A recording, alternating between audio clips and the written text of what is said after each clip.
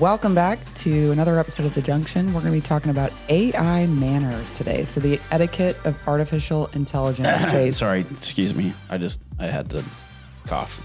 Well, for starters, etiquette, cover your mouth when you cough. Yes. And don't interrupt when someone else is speaking. I'm covering my mouth right now. All right. I think we're adequately teed up. Let's jump into it. So there's a lot of how do I use it, but some people aren't really thinking about the best use, or especially in the context of work, right? So it's one thing to kind of go out on ChatGPT and type in, make me a meal plan. But if you are in a role where you're interacting with or touching customer data, right? Like you don't want to be going and pumping in an export from your CRM database out into a ChatGPT window, right? Right. Like, it's probably not the... I mean, I just don't see a ton of use cases where you're typing in or pasting in people's social security numbers, right? Now, you might do it on accident. Like, that's unintentional. Anything that can be used for good can be used for bad, right? So there's that. Point. Yeah.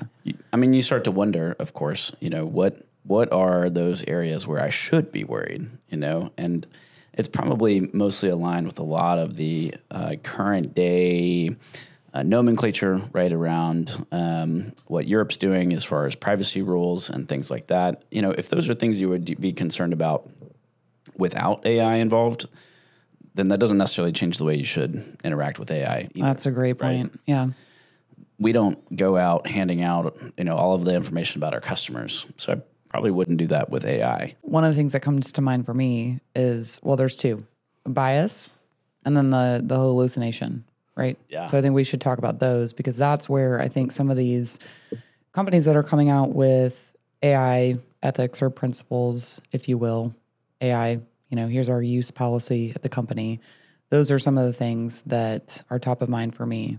You first have to think about, of course, what kind of data do you have? Is it something you should even be worried about? And I think for the most part, if you're in business and you're not worried about liability, then maybe you're in the wrong business, or you need like a chief compliance officer, right? But as far as privacy and policies and things you need to be thinking about, right? Those are things that, again, take out the AI piece and look at the data to determine what should we, be concerned about. Maybe this even goes for your CRM, right? Like if you need to cover up sensitive info that maybe your internal people shouldn't be seeing, then you should really start taking a look into and being concerned and generating policies that ensure that your staff are aware of what they should and should not do. You see a lot of this in the CRM world and in the ERP space, right? People want to keep track of, social security numbers, credit card numbers, all of these things that effectively identify somebody in some form or fashion is something that maybe you should include in those policies. Sure. So that's utilizing your own database, your own data. But again, let's go out to ChatGPT and type in some prompts, and then I'm going to go use the answer that it gives me, and I'm going to go use that for doing my day job, right? Aren't there some guidelines that we should be exercising around, hey, always have some editorial, you go type up an email and you shoot it out to a customer without doing any kind of review. Right. You could be putting your company in a bad spot. Oh, for sure. You do, like you mentioned, have to worry about hallucinations. You do have to worry about when you are relying on it to provide you factual statements, right? I'm thinking about that guy that, pulled up cases, case law, and he's referring to these cases. Or the professor in down south in Houston, or it was in the Texas A&M University of Commerce, right? He failed his entire class because he relied on ChatGPT saying that all of his work, all of the students' work was plagiarized. When you put that level of discernment on the AI, you're naturally going to run into issues. So I would first start off by saying the data or the things that you're typing into these large language models or you're expecting them to do, you should almost act like, and I think I said this on a previous episode, like it's an intern. Like they're going to do some pretty weird, stupid, potentially unethical things. But they're not necessarily going to do it because they're designed to do it like that, right? The hallucinations are simply things where it's just predicting what it thinks is the next best thing to say. Well, I can try to predict the lottery numbers, but I'm still going to be wrong. In terms of what people are typing in and things that you should be worried about, it's more about necessarily like copying, pasting data in. That's one area you should be worrying about.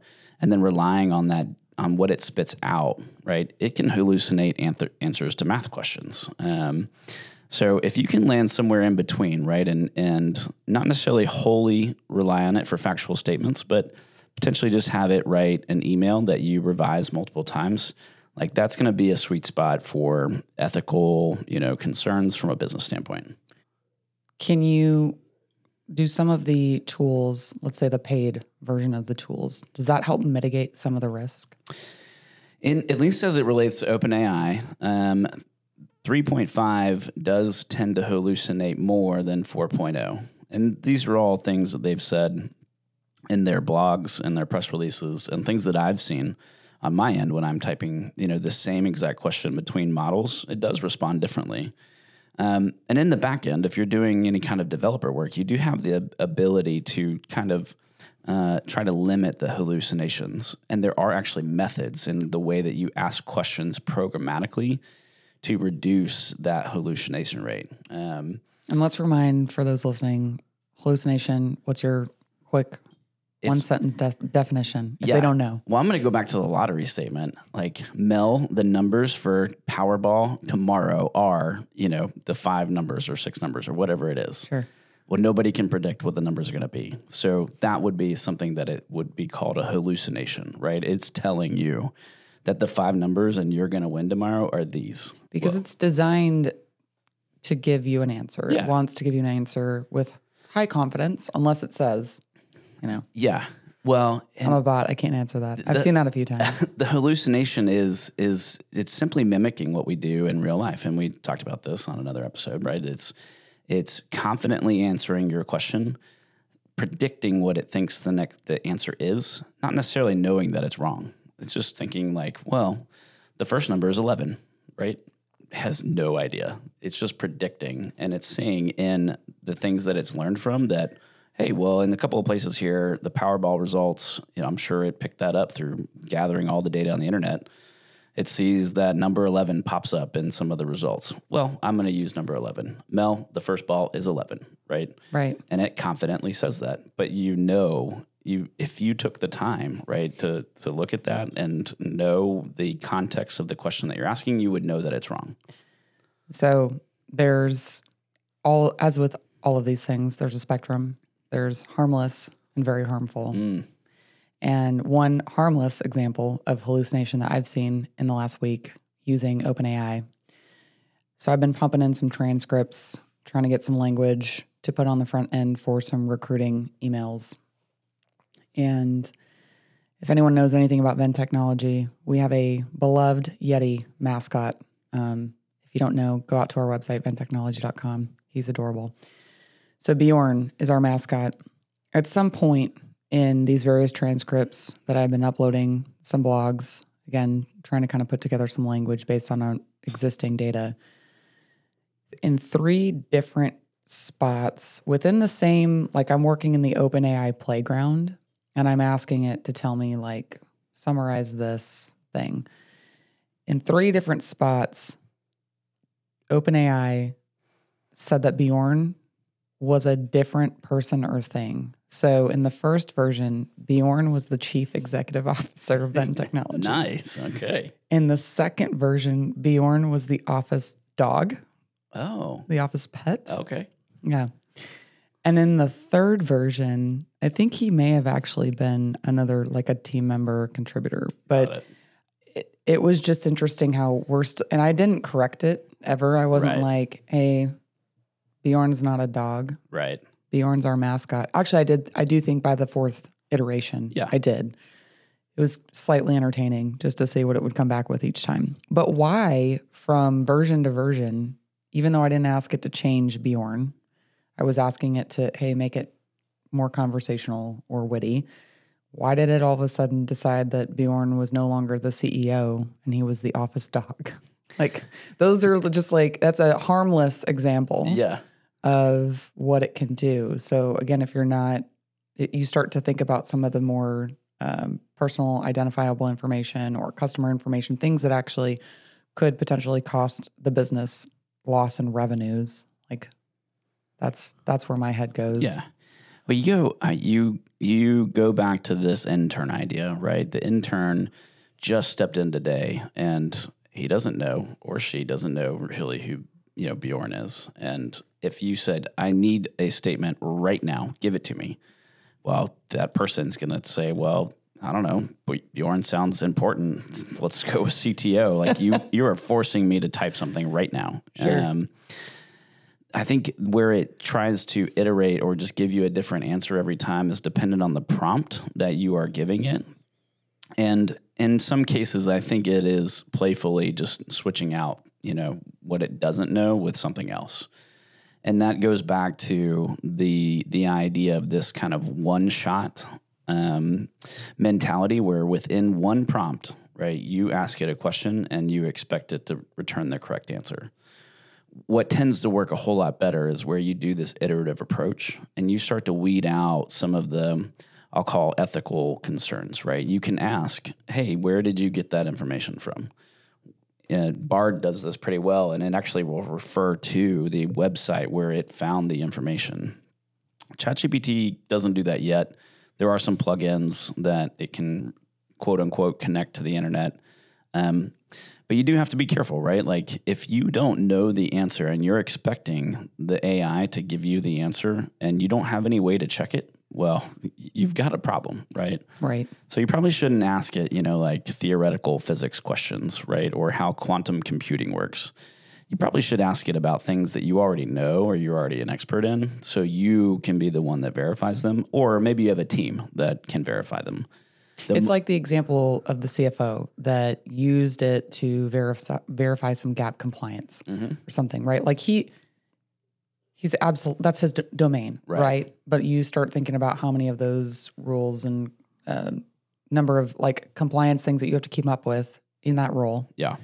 It's kind of like that gut check. Right. I know it. I know I could go find it. Yeah. Well, I mean, here's a great example. As a leader in our business, Mel, if you won the lottery, we'd be poop up a creek. And what I would first do, is like, okay, ChatGPT, what is a great marketing plan for an ERP integration? And it's going to spit something out, right? And I'm not the best marketer, but I'm going to take it at face value and be like, sounds like you've done this before. Oh, maybe we should do that. You have a backup plan for me.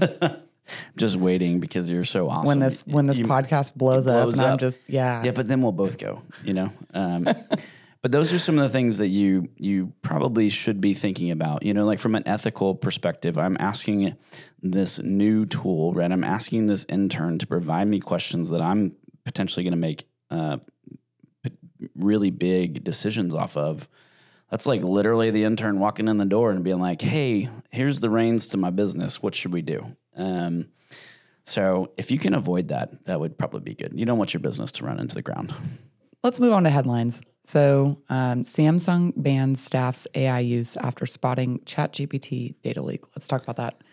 High level summary. What happened? Yeah, these guys are using, and this is probably not just Samsung, right? People across the globe are utilizing ChatGPT to paste in data, right? To collect insights, to ask it questions.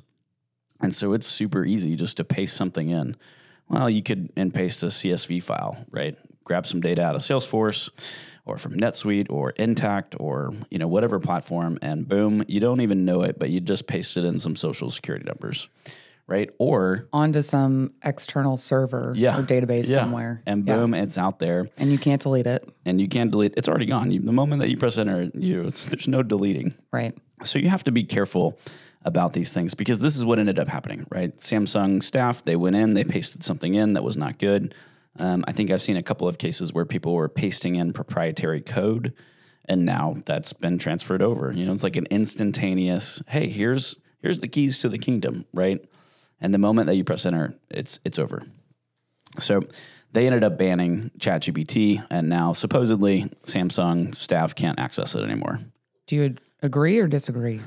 We have spent some time with our lawyers to determine what, based on the policy that's posted all over the website, what are they doing with the data? And we don't necessarily know exactly what they're doing, but they do specifically say that we will take that data and we will train our models off of it. So just the fact that, maybe I paste in some social security numbers. Well, OpenAI hopefully has some safeguards, right, to potentially strip that out at some point. But now the large language model, let's remove any, safety measures that they may have. Now the large language model is training off of Chase and Mel's social security numbers. Right. Okay. So, next version comes out and Randall says, hey, what is Chase's social security number? Well, it knows it, right? And it types it and it puts it in there. And now anybody that asks, hey, do you have any social security numbers?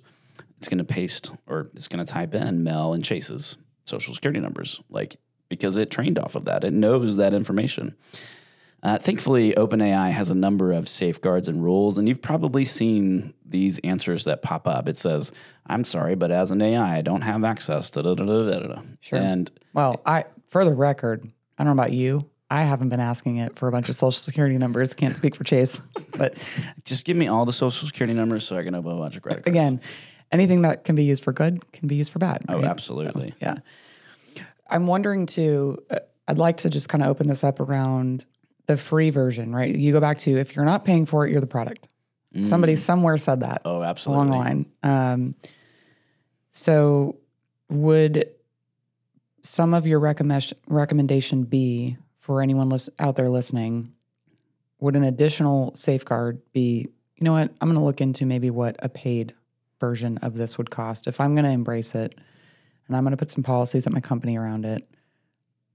Do you think it's better to go ahead and just pony up, pay the subscription fee? Here's the direct answer to that. We paid our own money to go figure out the answer before actually paying for anything.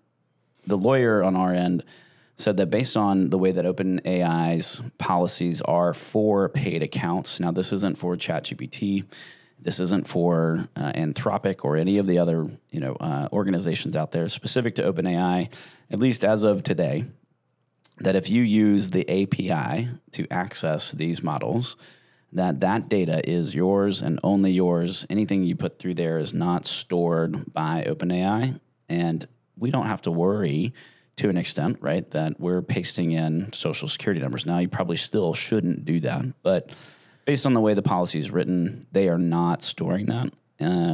So if you're interested in utilizing these things, right, to potentially paste in potentially proprietary info or, trade secrets or things like that, or really just in general having a good sense of not worry, right, but comfortableness. Some peace of mind. Peace of mind. Yeah. Right? Do it through the API. And if you don't know how to access the API, well, I happen to know some people. You should send us an email. Yeah. So before we get off of that topic, if you are interested in, okay, that sounds great. What's that going to cost me? I was actually surprised to learn how minimal, at least in our initial stages, right? We're still just testing. Yeah. I asked Chase today, hey, I've been blowing up OpenAPI with all my transcripts. How much money did I hit? How much usage? Big bucks, Mel. We're gonna have to talk about that in the budget meeting. Was it like $1.98? Dollar. I thought it was $1.92 in 1 month, Mel. We're really gonna have to talk about that. And I used many multiple, probably 20 or more transcripts and generated the equivalent of 3 blogs. And, $1.98. Yeah. I think you spent more than that just driving to work today. Oh, 1,000%. Yeah. That's what's great about these things, though, and that's where some of the ethical concerns come in, right? From, well, they're paying me to write content, right? And I just did it on ChatGPT, and it cost me $1, but they paid me $1,000, right? That's where I feel like some of those ethical concerns come in that we were talking about. But from a cost perspective, using the API is, in theory, relatively inexpensive, depending on what you want to do. If you want to pipe in tons of data into it, it does work on this idea of a token model, where basically take a 4-letter word, and that ends up being 3 tokens. It's a little more complex than that, right? That math was not always my forte, but the math doesn't seem to add up there. No. 4 letters, 3 tokens, and they charge you based off of tokens depending on the model that you're using. The more complex or the better the model, the more expensive it is, right? So when we move some of our stuff over to the 4.0 model, things will get naturally more expensive. If you use the cheaper models, the faster models, things will remain relatively cheap. Where you have to be concerned is where you're typing in an incredible amount of context, right? Like the summaries of your calls. If they're 15 minutes, probably a little bit cheaper. If they're 8-hour, training sessions, like that's probably going to be a lot of money. And then you do it 100 times in a month. Well, now you're starting to spend some big bucks. Sure. But you look at, again, kind of the cost for maybe a full-time resource to develop. And again, we are never talking in the context of ultimately eliminating the staff person or, right? Like you're talking... Yeah. As you're saying, well, no, I pay you to write blogs. Right. And you just went and did it in however many minutes. What are you doing with your time? Well, I think that's where a lot of some of the other headlines we've been looking at, right? That's where there's a lot of concern of like, well, this thing can do it for $1, but this person is asking me for, $25 an hour. There's like the average business person is like, what? Same-ish level of content or quality, potentially, depending on who we're talking about, right? There's a lot of levers there. But I can pay $1 or I can pay $25. It's like my wife and I went to the websites for 2 different grocery stores, and we put in the same stuff for delivery. And Tom Thumb was literally $12 more for the same exact stuff. I mean, it's pretty obvious the direction that we're going to go. And for this AI versus human deal, depending on the scenario that you're talking about, AI is always going to be, and I know I might get thrown under the bus here, but AI, depending on the scenario, is going to be way cheaper because the AI never sleeps, right? It just does exactly what you want it to do. Whereas human resources, we want to eat, we want to drink, right? We need to go home and sleep. We want raises, right? We want promotions. And there is a whole wealth of other individuals that are influencing us potentially to, leave or check out or go to the next thing. So on the flip side, you have someone now that can do more with the time given. So you're not saying, well, come work for me for 4 hours and I'll let the AI do the rest. I do think that, so we're all under I want to do more, faster, better, and delivering on tight timelines. And sometimes, you've got people out there who are working on very lean teams. I do think that you can make the argument that you're making now around, well, now I can go do it cheaper with a tool. But the time that it took me to do that, I'm now able to do more of it. Yeah, and I think the hope and the direction that most people are going are thinking, at least this is what I'm thinking is, well, I want to work 40 hours a week, maybe lower than that. Let's call it 30, whatever.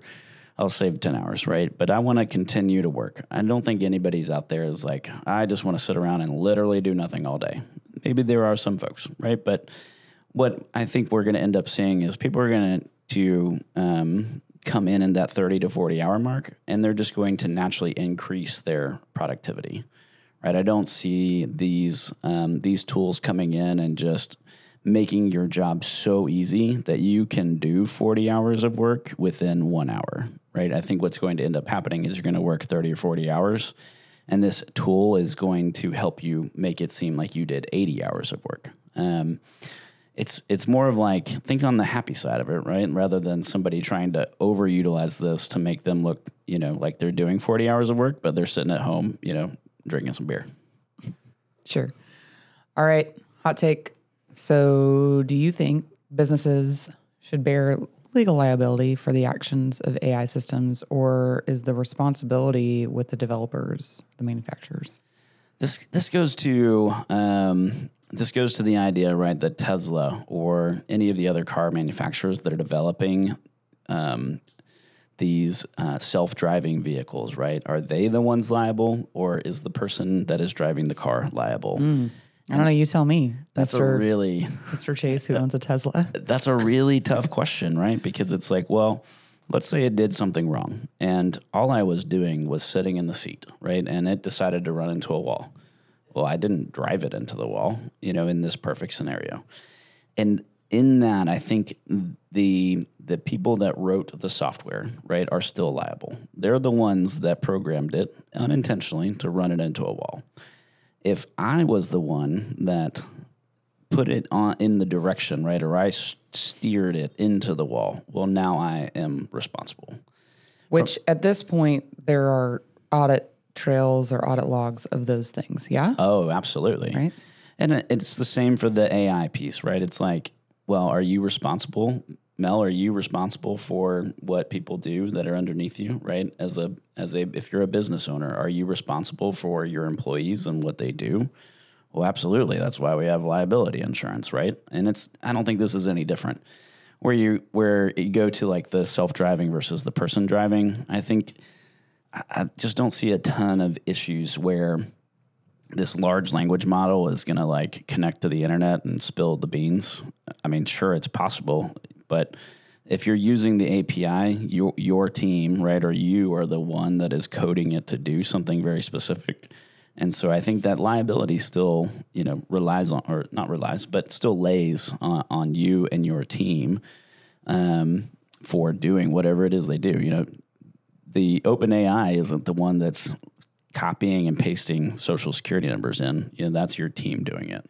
So kind of wrapping up this topic on AI ethics and responsibility, some of the things that we've done here internally is initially we had until we know how to best utilize it professionally within the work setting, let's put a hold on use. Since then, we have opened up the conversation. You actually led a really awesome lunch and learn with the team. There was a lot of great feedback, and you could tell that we have members of the team who are really excited about this kind of technology. And one of the things that we've been talking about is actually putting together a committee and and I think that depending on the size of your company and where you're at, I'm a big fan of opening it up to people who are excited about it, who are kind of on the bleeding edge versus just mandating, well, you're a senior leader, it's now your job. But I would recommend open the conversation, consider putting together a committee, and then figuring out what is ethical today, AI aside, in your industry, in the best interest of your customers, your partners, and your team members, and start there. Yeah. Right? Start putting that stuff together, that structure together. Do your due diligence, right? Like take time to figure out. You don't want to throw your business, your process, your department, your team under the bus simply because you didn't take enough time to figure out, hey, how should I do this? What is the best way to do this? You don't go out and buy a car just on a whim. Let me spend, $60,000, boom, and I haven't even test driven the car, or I never got in it, or I don't even know what it looks like. Like, if you do your due diligence, you're going to be in a good spot. All right. Well, as always, we are interested in hearing from our listeners. What is your take? Have you implemented an AI regulation or policy at your company? If not, what are the concerns you have? What other questions do you have that we didn't talk about today? Or did you mess up, right? Did your team mess up? Tell us what went wrong. Yeah. And tell us how we should be thinking about these things. Absolutely. Email us your take at thejunction@bentechnology.com. Until then, keep it automated.